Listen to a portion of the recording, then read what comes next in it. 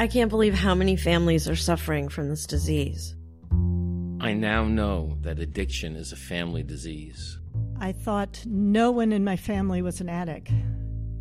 I still feel scared to death every day. I don't know how to be a parent anymore. These past few years have been absolutely the toughest time of my entire life. My wife and I don't agree, and this is another big problem. I don't want this to be a secret anymore. That makes it even worse. If I have shame and guilt, how can my daughter ever get better? Being with other parents is being with people who really get it, and that helps me a lot. I've met some incredible people. I can help other people, and I feel better every time I just talk about all this stuff with my group. My life is turned upside down. Even when my son isn't doing so well, we seem to be okay. Talking with other parents helps me stay sane and not to feel so lost and alone. There are good people, good places to get help for my daughter and for our entire family. I have hope. I have to. I am not giving up my daughter. I want to help others. I've met some of the most special human beings. I'm very grateful. Talking with the other parents is helping me to stay sane.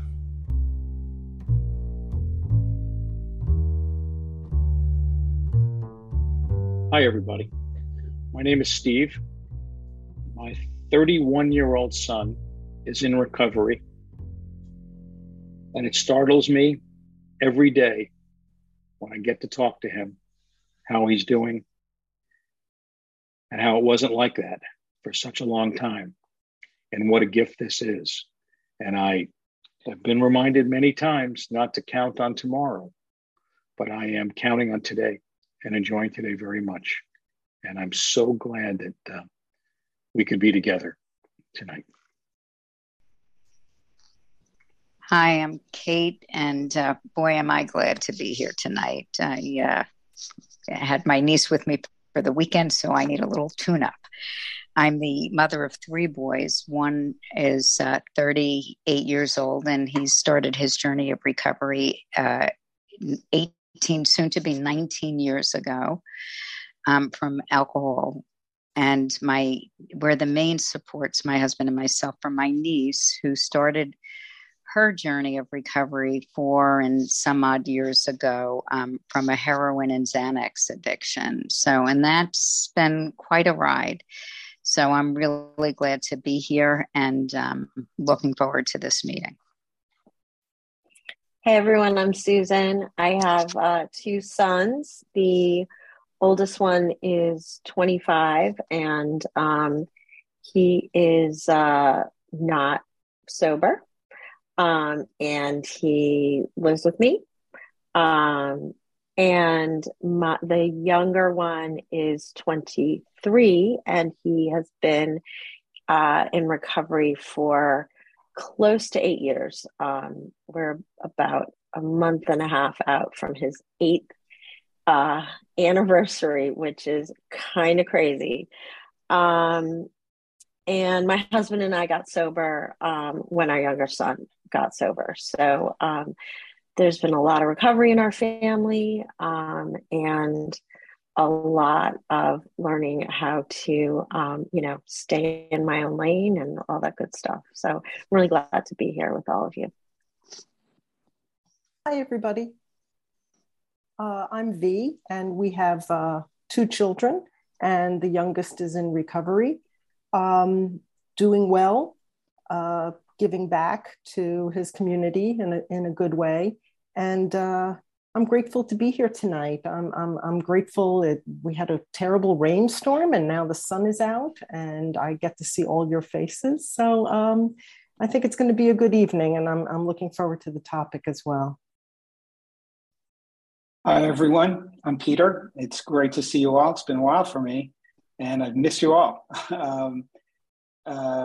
We have, my wife and I have 2 sons. Our oldest is in his mid-20s, and he's been struggling with substance use disorder since his mid-teens, although we didn't know it.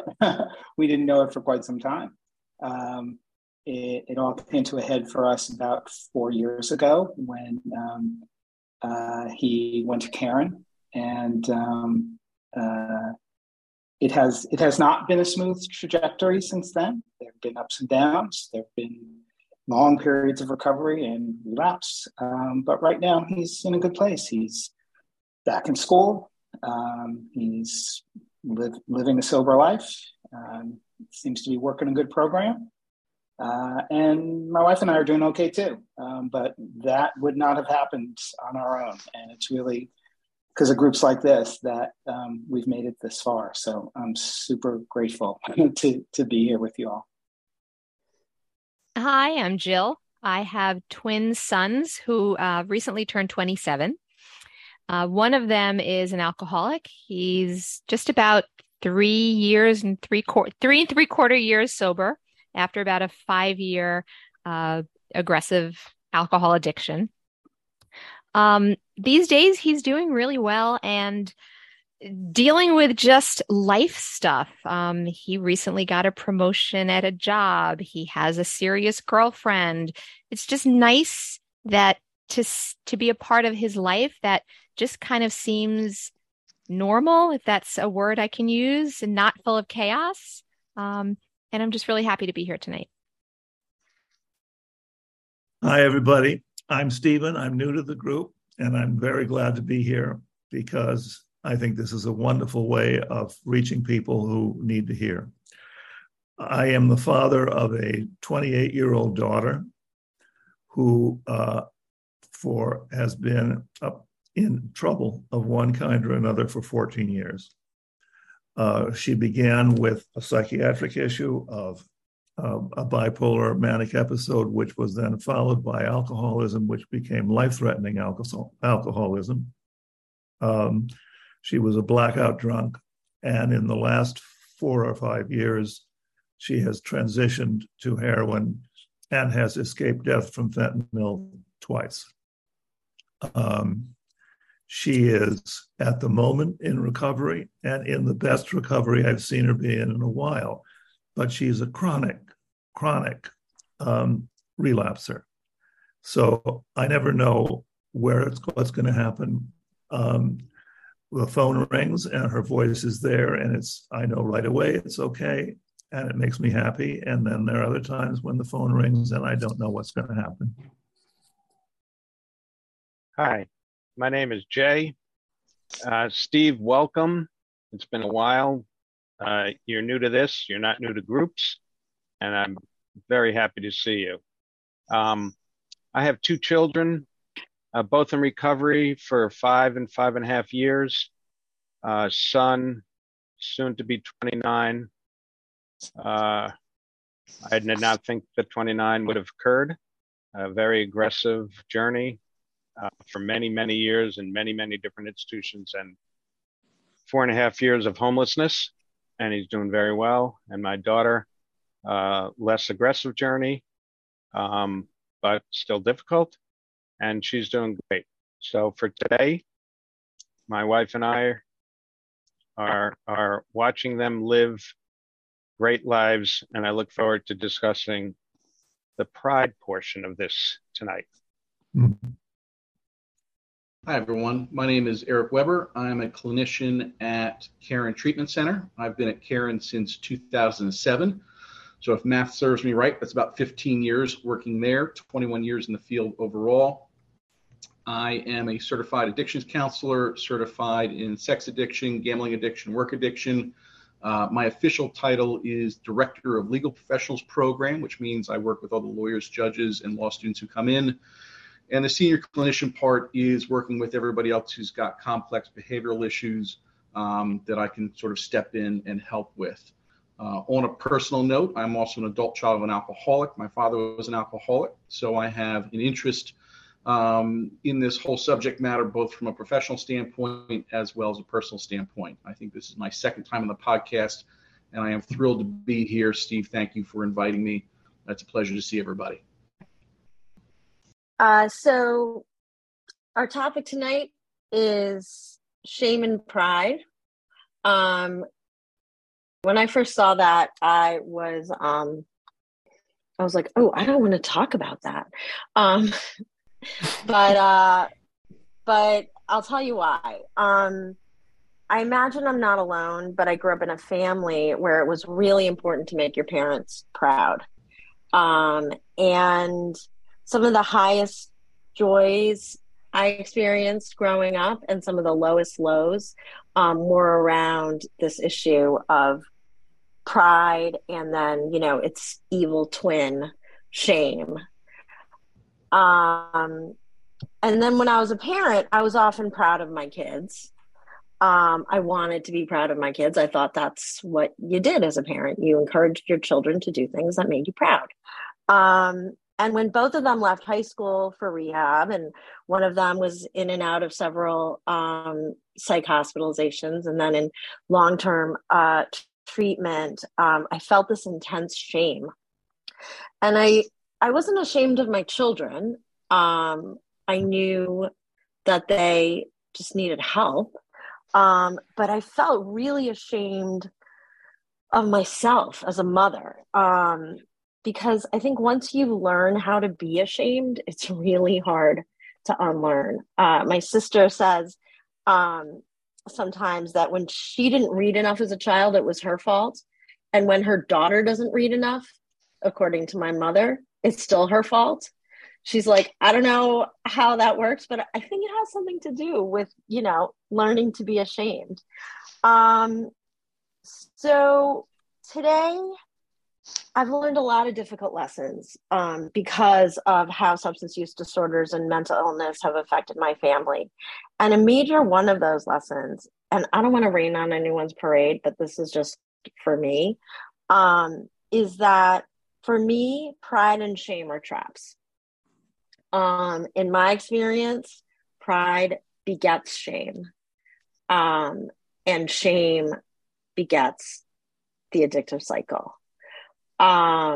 So do I sometimes feel proud of my children?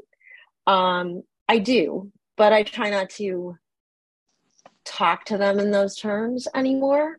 Do I sometimes feel ashamed when they're, not living up to my expectations? I do, and I try not to talk to myself in those terms anymore.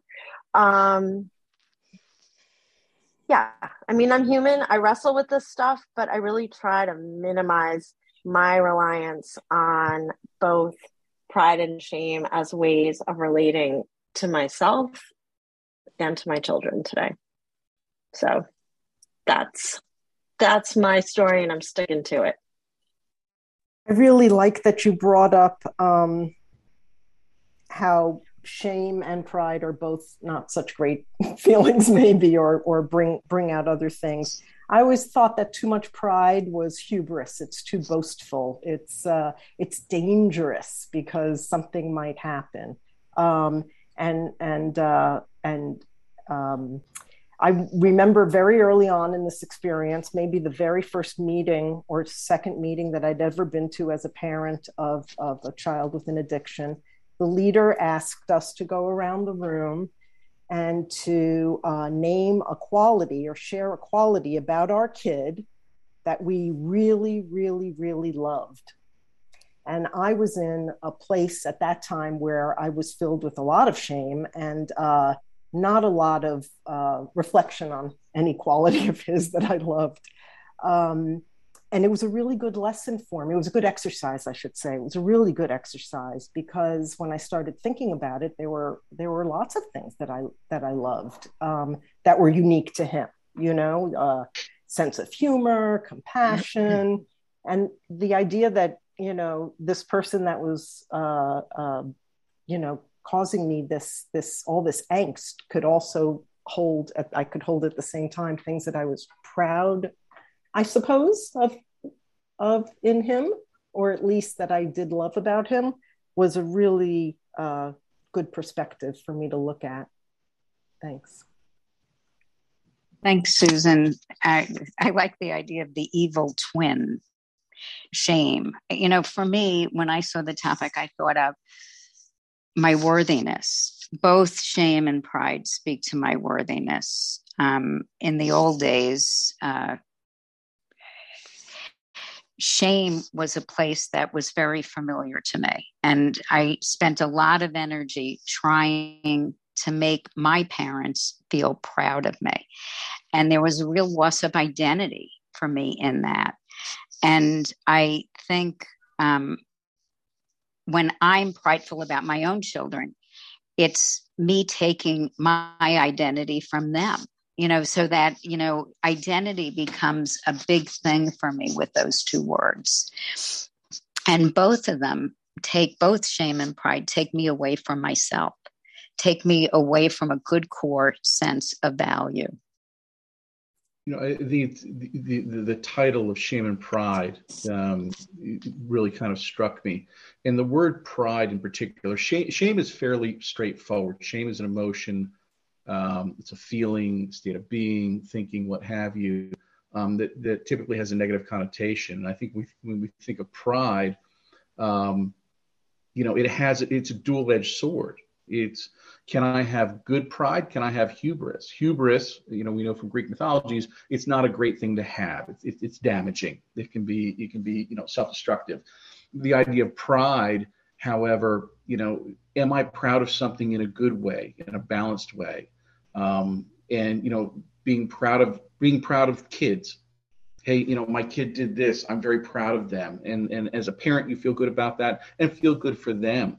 And I think it's a delicate balance when we use the word pride of really how it's affecting us, how it's affecting the people around us. And so I would encourage us as a group and people out there listening not to villainize the word pride, but really kind of examine how we're using it and how we're experiencing it.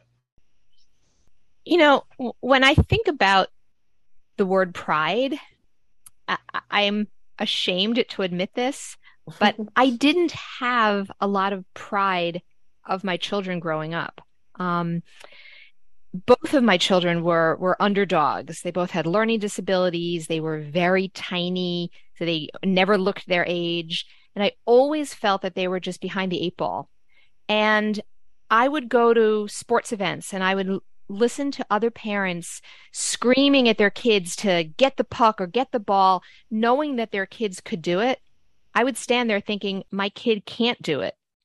And I think that sense of not being proud of certain things was clearly relayed to my son. He grew up, unfortunately, with a very low self-esteem. And a lot of that came out during his recovery. And it's not the entire reason for his addiction, but it definitely contributed to it. And I look back and I feel badly that I wasn't able to be proud of who my child was just for the sake of who he was. That is something I'm going to have to live with. But the PS to the story is I am so proud of who he is now as an adult, the life he's created in his recovery. And to me, that brings me so much pride. I guess I feel like I'm kind of making up for that. I have to say that for the first 5 years or so of this journey that my late wife and I were taking with my daughter, I was contorted by shame. We set her up for what looked like us to be a great education. She was in a good place. She was in very good schools. And somewhere around the age of 13 or 14, she crashed and burned. And I had tremendous difficulty, first of all, internally, giving up the idea that this child of ours was not going to be a, quote, normal kid. She was not going to be a normal kid. This was never going to be okay in the sense that a lot of our friends and colleagues had kids who were flourishing and doing well, were okay.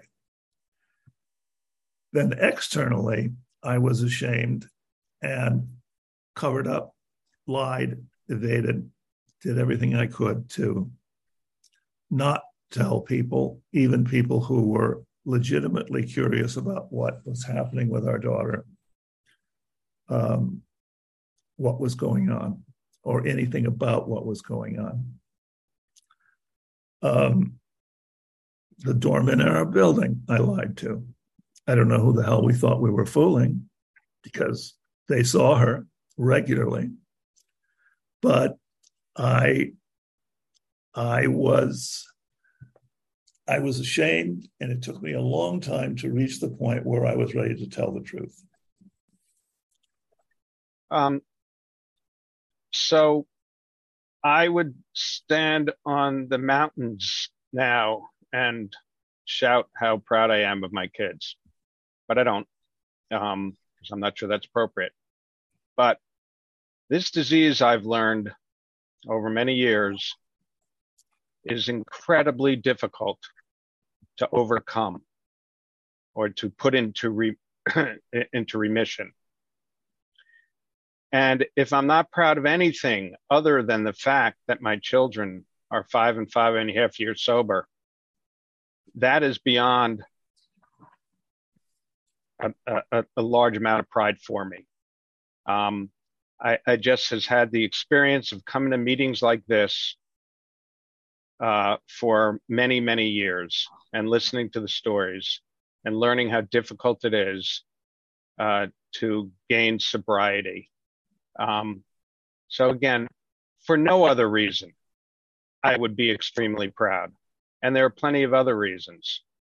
And I would say that the proud part so trumps the shame part for me that I don't even think of the shame part anymore. And I don't recall thinking about it a lot back then. Yeah, Jay, I that really resonates with me, because for me, I grew up in, and I suppose whether I knew it or not, I was raising my kids, in an environment in which, to some extent, even if it was unstated, high achievement was expected, and sort of all the usual markers of achievement of, good grades in school, and you go to this college, and you go to grad school, and blah blah blah, you get this kind of job. And when it became apparent that our older son, was going a very different route, definitely had, a certain amount of shame over that, had a lot of grief over that, as I think Stephen alluded to, which also resonated with me. But, when I started to understand and, come to meetings like this and the family education program at Cairn, and I sort of got in touch with and try and stay in touch with my powerlessness. Actually, a lot of that kind of, it didn't go away, but it definitely subsided. For me, the harder aspect of shame to deal with is my own shame, my shame at my own behavior. And, in the sort of ignorant days and sort of the dark times before I knew much about what was going on, I barely understood what was going on. And I hadn't gotten educated at all. I did not act in ways that were useful to my son. I did not act in ways that made my wife's life easier. The fact that she didn't smother me in my sleep is a testament to her patience. I stay in touch with that shame because I try never to go back there, right? It's a reminder to me a little bit of, lessons learned, and let's not go there again. I appreciate that, Peter. I also, I realize that I'm ashamed of all the cover-up that I did as well. Cover-up for mostly, I guess, from myself, to protect myself. But I was doing it outwardly, the way Stephen said. And I laughed when you said about the doorman, because we all know if you live in a city, the doorman knows everything, everything. So it was a bit of a farce, and I was thinking I was protecting myself. And now I look back, I realize that if I hadn't been so good at the cover up, maybe we all would have gotten some help sooner. And that, I don't live in the city. I was the doorman and I didn't have a clue.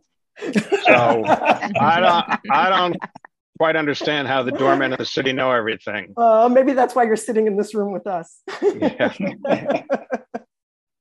I wanted to say, Jay, thanks for the reminder about staying in the fight. You know, my niece started this journey about 4.5 years ago, and she maintained sobriety for abstinence sobriety for about 2.5 years. The last 2 years have been in and out, in and out, in and out. And I sometimes lose sight of how hard this fight is for her, that sometimes the only thing she can do in the course of the day is stay in the fight. And she keeps coming back, you know, and for that, I'm grateful.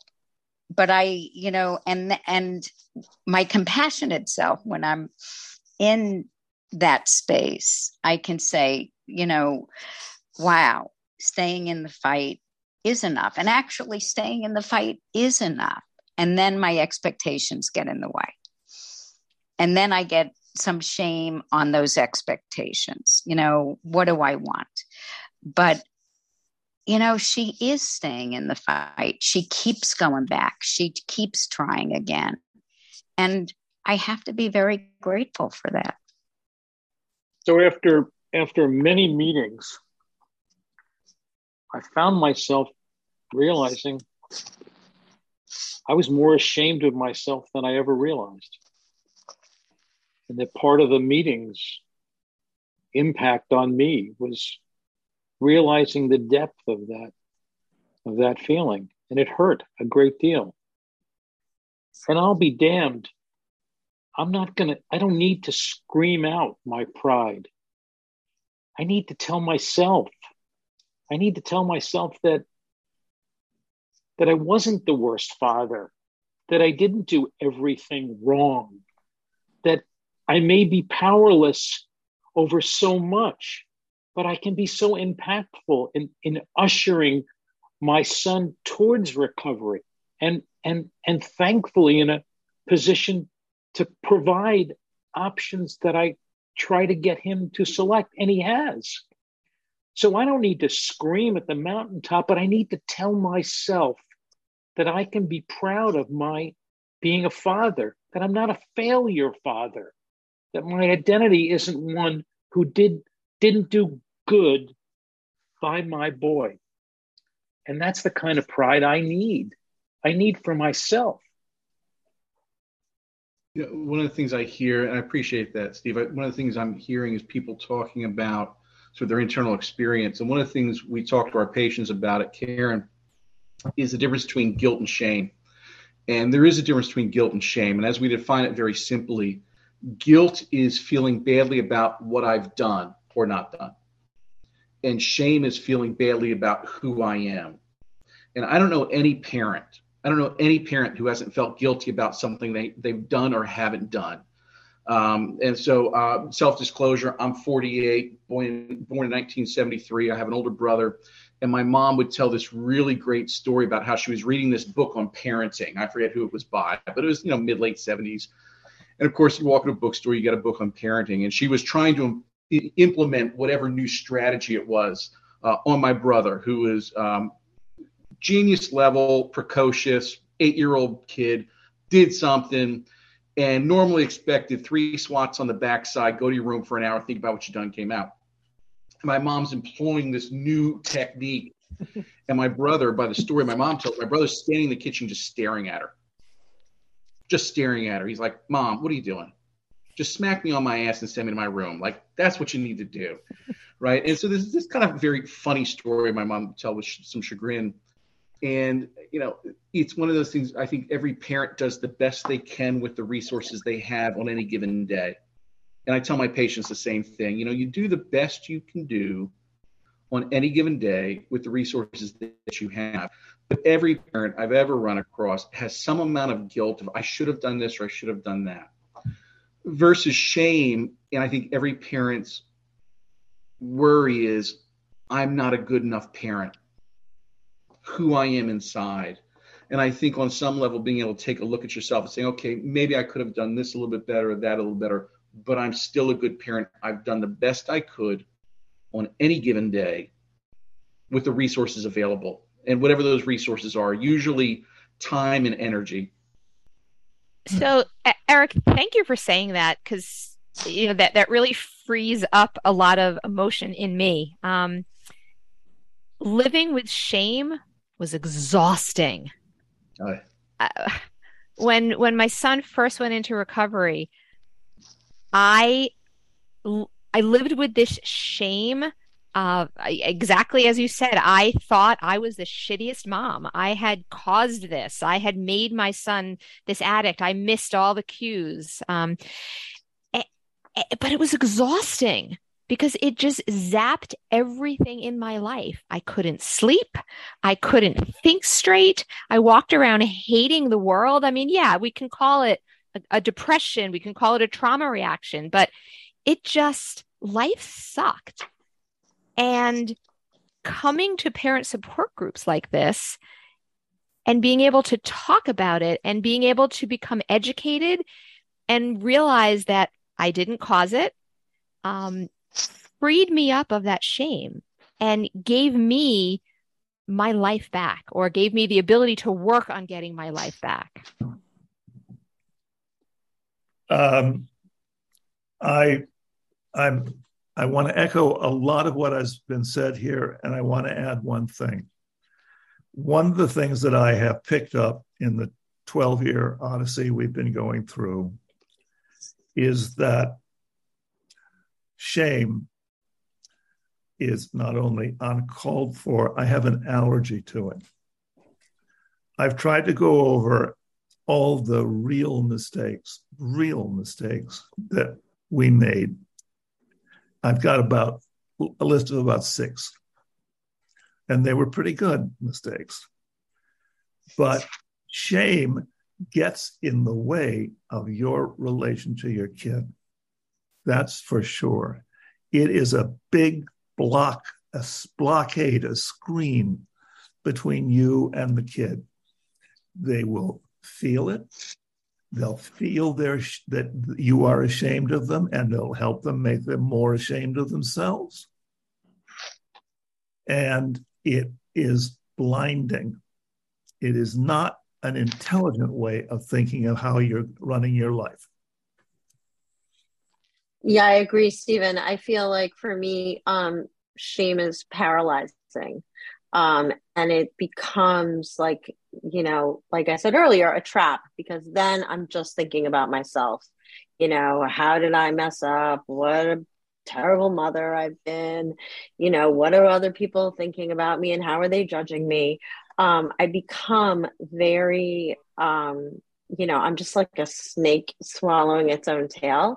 And my allergy to the idea of pride, I think, really comes from this thing. Like, I celebrate my kids when they achieve their goals. And I, celebrate them all the time. I'm very happy for them, and encourage them to be happy for themselves. But what I don't want to foster is a situation where they feel like they need to take care of my feelings in order for everyone to be okay. And that's what I associated parental pride with, perhaps, because of my own childhood. But that's what I'm definitely always trying to steer clear of. Yeah, so someone earlier talked about, briefly mentioned expectations. And when my children were born, I assumed that I thought they should go to high school, complete it successfully, go to college, and maybe even graduate school, because that's what I did, that's what my wife did, and that's what many members of the family have done. And my son did not complete high school successfully. He was at Cairn, and I was talked out of thinking that he should come home and complete high school. In hindsight, that was wonderful advice. He received his GED a few weeks later. But I just put things in perspective. What I thought should have happened when my children were born and many years along the way didn't happen, and in hindsight, maybe should not have happened. Anyway, my son is employed, fully financially independent. My daughter's employed. She has an associate's degree. My son does not have any college. We help her because she's in a profession that doesn't pay very well, and I'm very proud. That's part of the pride.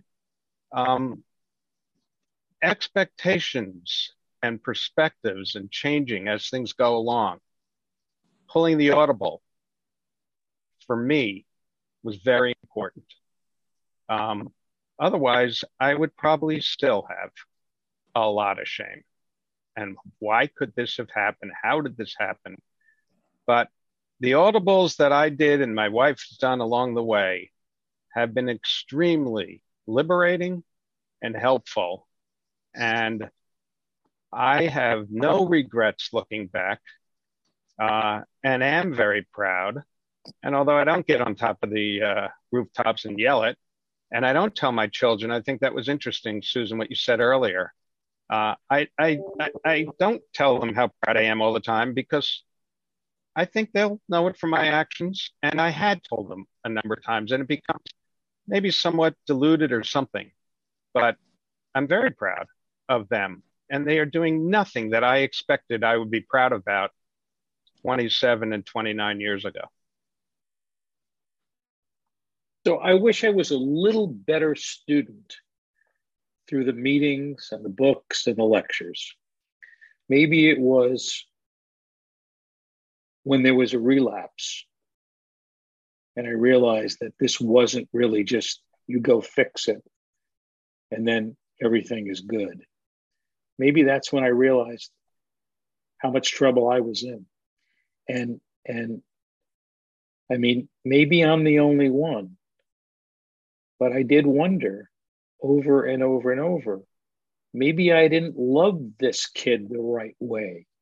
Maybe my idea of who I was at odds with the reality of where we were at. I mean, this was the biggest fuck up I could imagine in my entire life. And all these really smart people were telling me, I didn't cause it, you can't cure it. They're telling me all the things.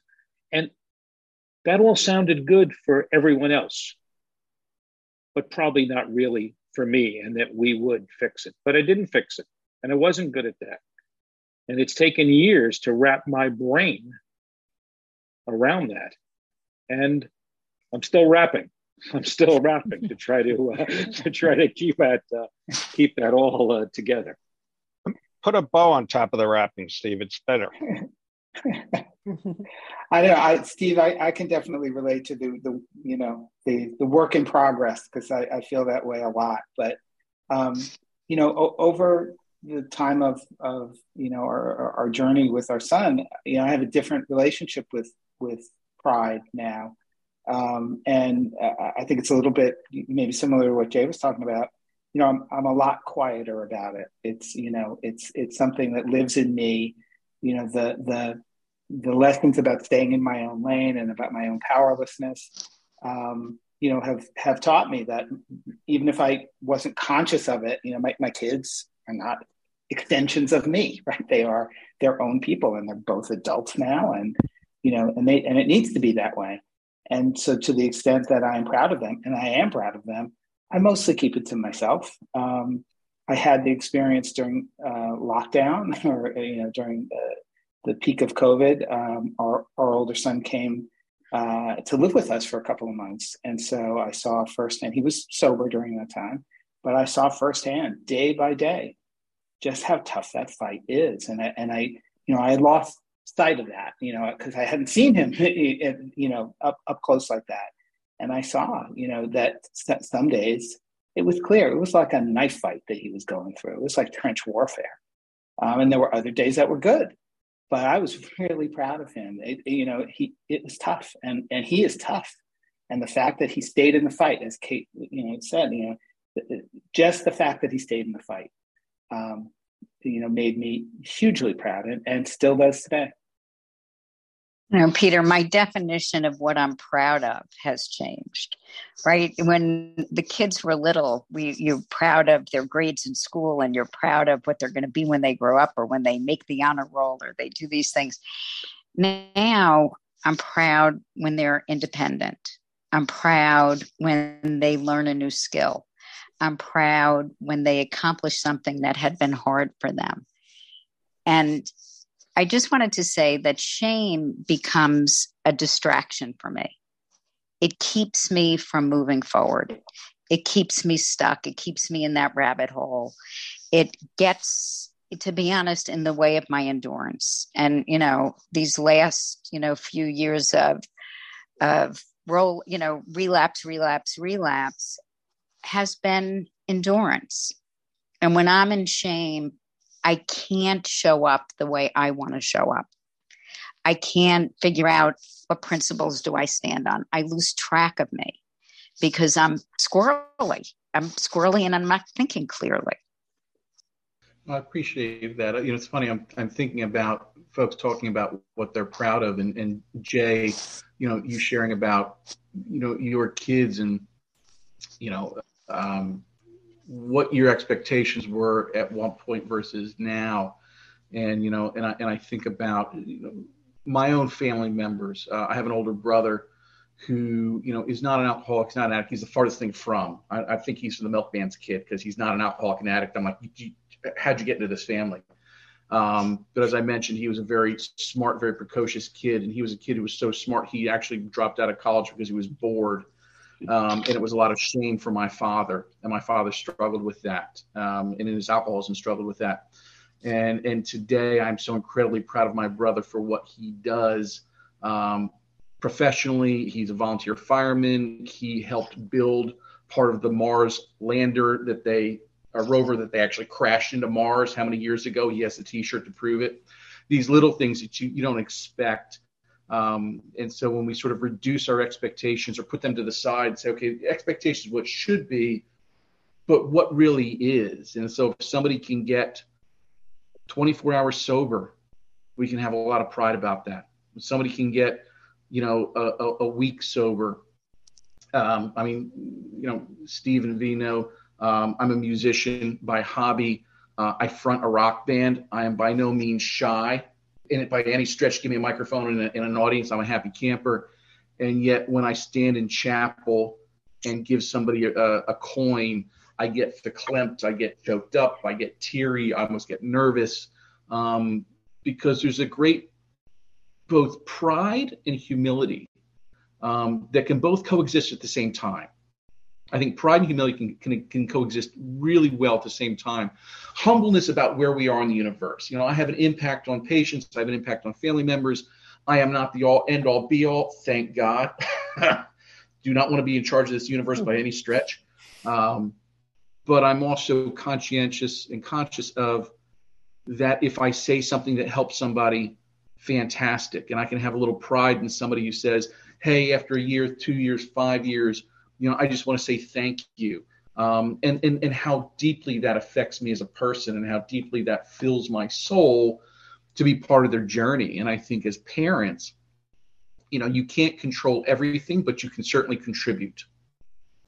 And I think that balance of I can't control, but I can contribute. And if I can contribute the best I can, and I can take some pride in that, and I can say, once again, I've done the best I could do, that you can sit back and take a breath and sit and, dare I say, sit and glow in that a little bit. Like when your child has a great moment, say, yeah, I might have not controlled that. I didn't make the goal for them, but I provided something, and that's my kid. That's my DNA.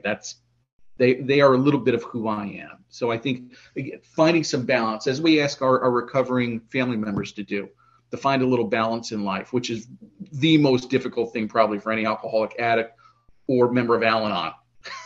Finding balance, what a challenge. There's been talk tonight of the expectations that we had and the expectations that we have now. One of the things that comes to my mind that makes me so proud is when I watch my son do the next right thing. And I've learned that expression from him, and he truly embodies living that. And I remember we were visiting him in the state where he was in treatment, and it was during the pandemic, and there was, a blue face mask on the grass, and I must have passed it 3 or 4 times going back and forth from the hotel to my car. And he was with us, and he bent down and he picked it up and he walked over to a garbage pail. And I said, "Why'd you do that? I must have passed it 3 or 4 times." And he said, "Why should the groundskeepers have to pick it up? I'm here. I can bend over and pick it up. It's just the right thing to do." And it blew me away. And at that moment, I felt so much pride for him. I watched him graduate college drunk and really didn't feel proud of him at that moment. But watching him throw away that blue face mask brought me so much, in Yiddish, the term nachas, so much pride. My expectations are way different than they were years ago. I can see that. I want to go back to this idea of shame as a form of blindness.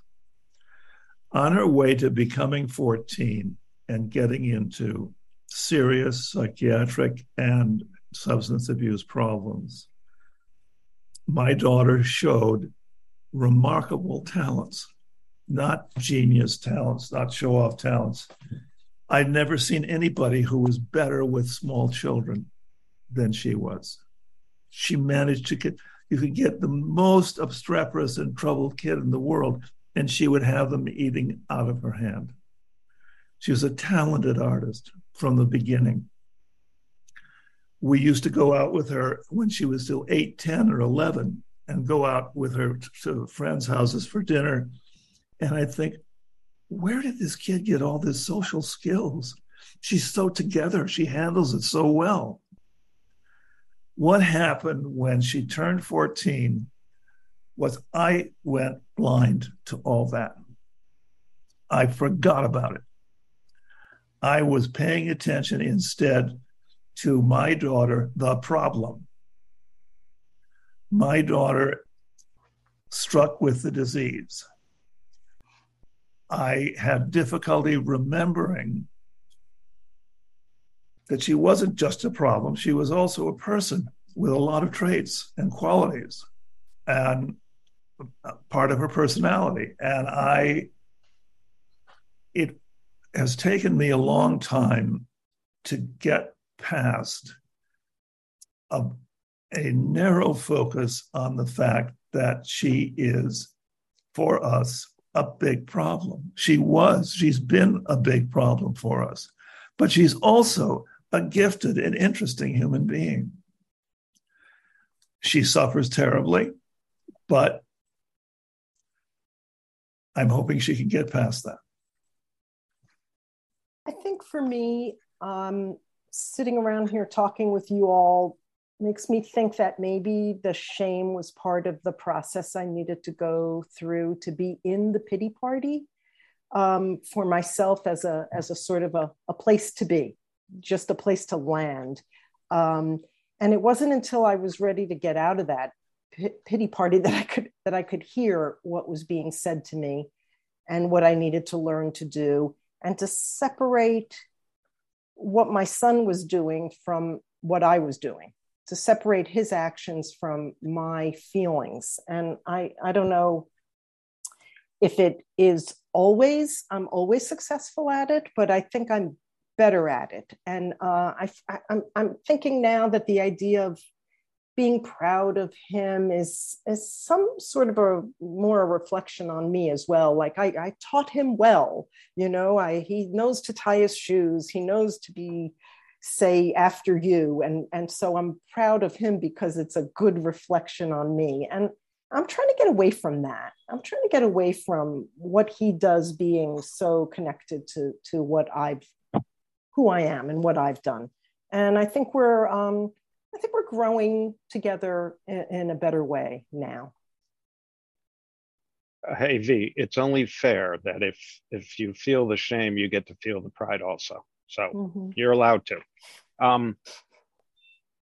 It's good to inject a little fairness into this whole exactly experience. Fairness Thank you. Fairness would be good. So I think there's something very good that's been taking place for a number of years now. I believe, at least my views, it's not as shameful, this disease. When I first started coming to these meetings 12 years ago, it was very shameful. The kid's a drug addict. He steals, he lies, he cheats. Stole from us. Who steals from their parents? I've learned all of our children. All of our children. Yeah, most. Oh. I've learned that those are symptoms of the disease. My son's been sober for 5 years now. I don't believe he has stolen, cheated, or lied. And if he uses again, which I hope he doesn't, there's a good chance he's going to steal and lie again. There's symptoms of this disease. But 5-6 years ago, I think there's been a sea change over that period. When Philip Seymour Hoffman passed away from an overdose, Diane Sawyer spoke about it on the evening news.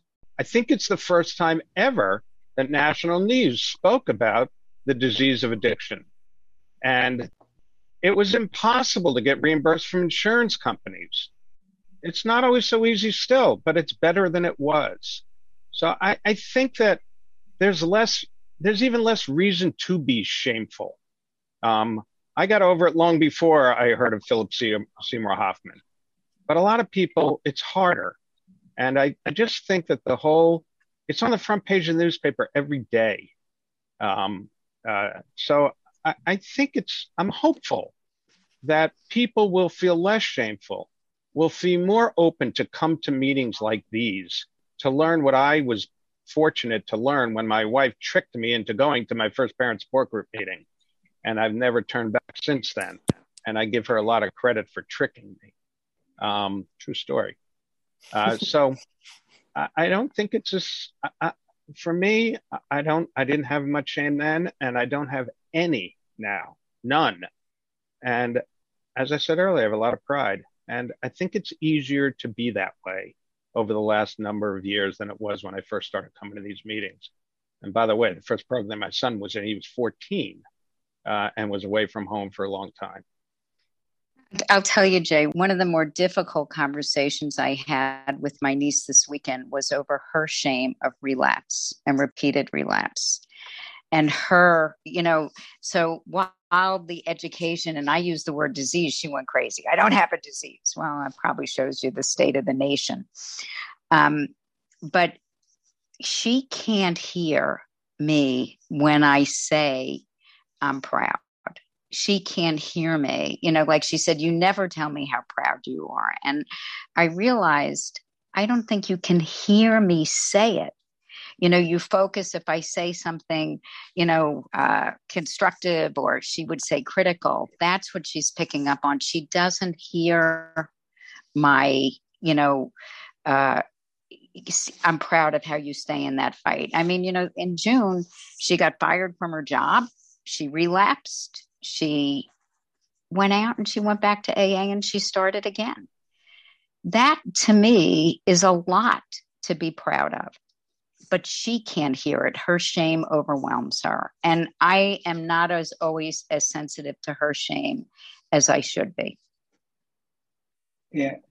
Kate, I hear that. And Eric, what you were saying about striking a balance and, finding that, kind of equipoise, right? It is very hard. And that is something that vis-a-vis pride, I have learned over the last few years that, for me, like, it was very easy to always be ready to declare victory. Like, okay, we're out of the woods now, right?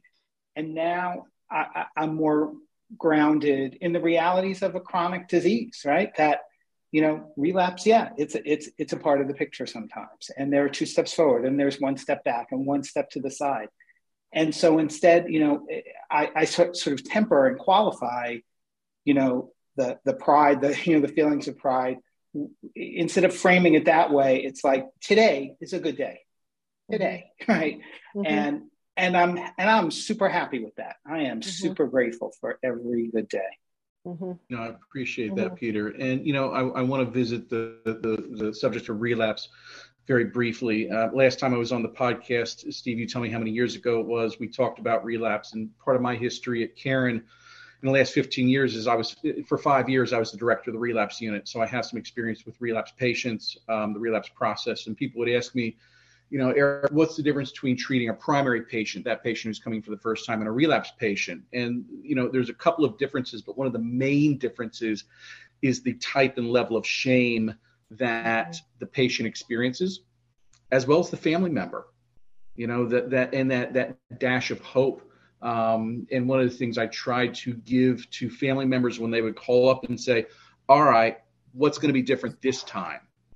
Is to give them some hope that we might be able to do something a little bit different, and that if the patient is coming in and willing to try again, to somebody's point, I think it might have been Kate earlier who said, still willing to fight for the recovery, even just for today, that gives hope, and that gives some pride.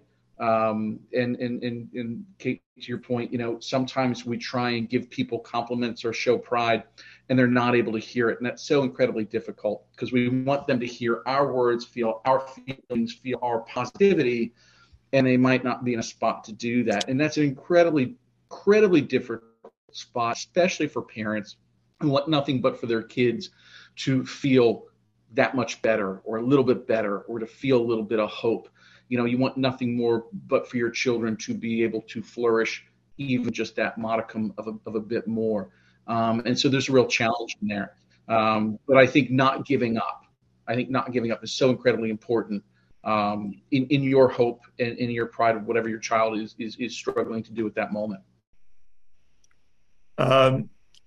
Okay, I want to just follow up a little bit on Jay's remark about Diane Sawyer and Seymour Hoffman's death.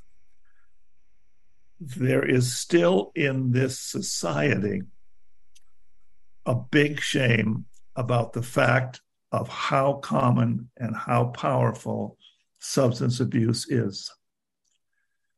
As an example of that, take a look at most news coverage, including good newspapers. I don't mean crappy newspapers. Good newspapers covering things like homelessness. They rarely say the simple truth that the vast majority of homelessness, at least in this big city, comes from people who are losing the battle in substance abuse. They don't say it. They talk about homelessness as if it were just some very sad thing that happened. I understand that they don't want to make the homeless culpable by pointing this out, but it is a fact that is very important. I want to just say one last thing.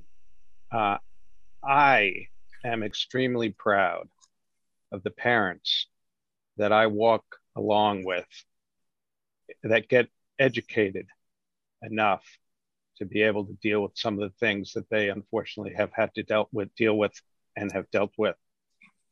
I remember when Stephen, his first night at a meeting that a few of us witnessed. Stephen, I can't tell you how proud I am from where you were to where you are. And at times your child has not been much better. Other times she has, fortunately. Yes. So I really think that my experience in many years worth of cumulative parent support group meetings, wonderful to watch, and I watch with pride. I think I echo those feelings that you have, Jay. And furthermore, I've had a few years now of a son in recovery.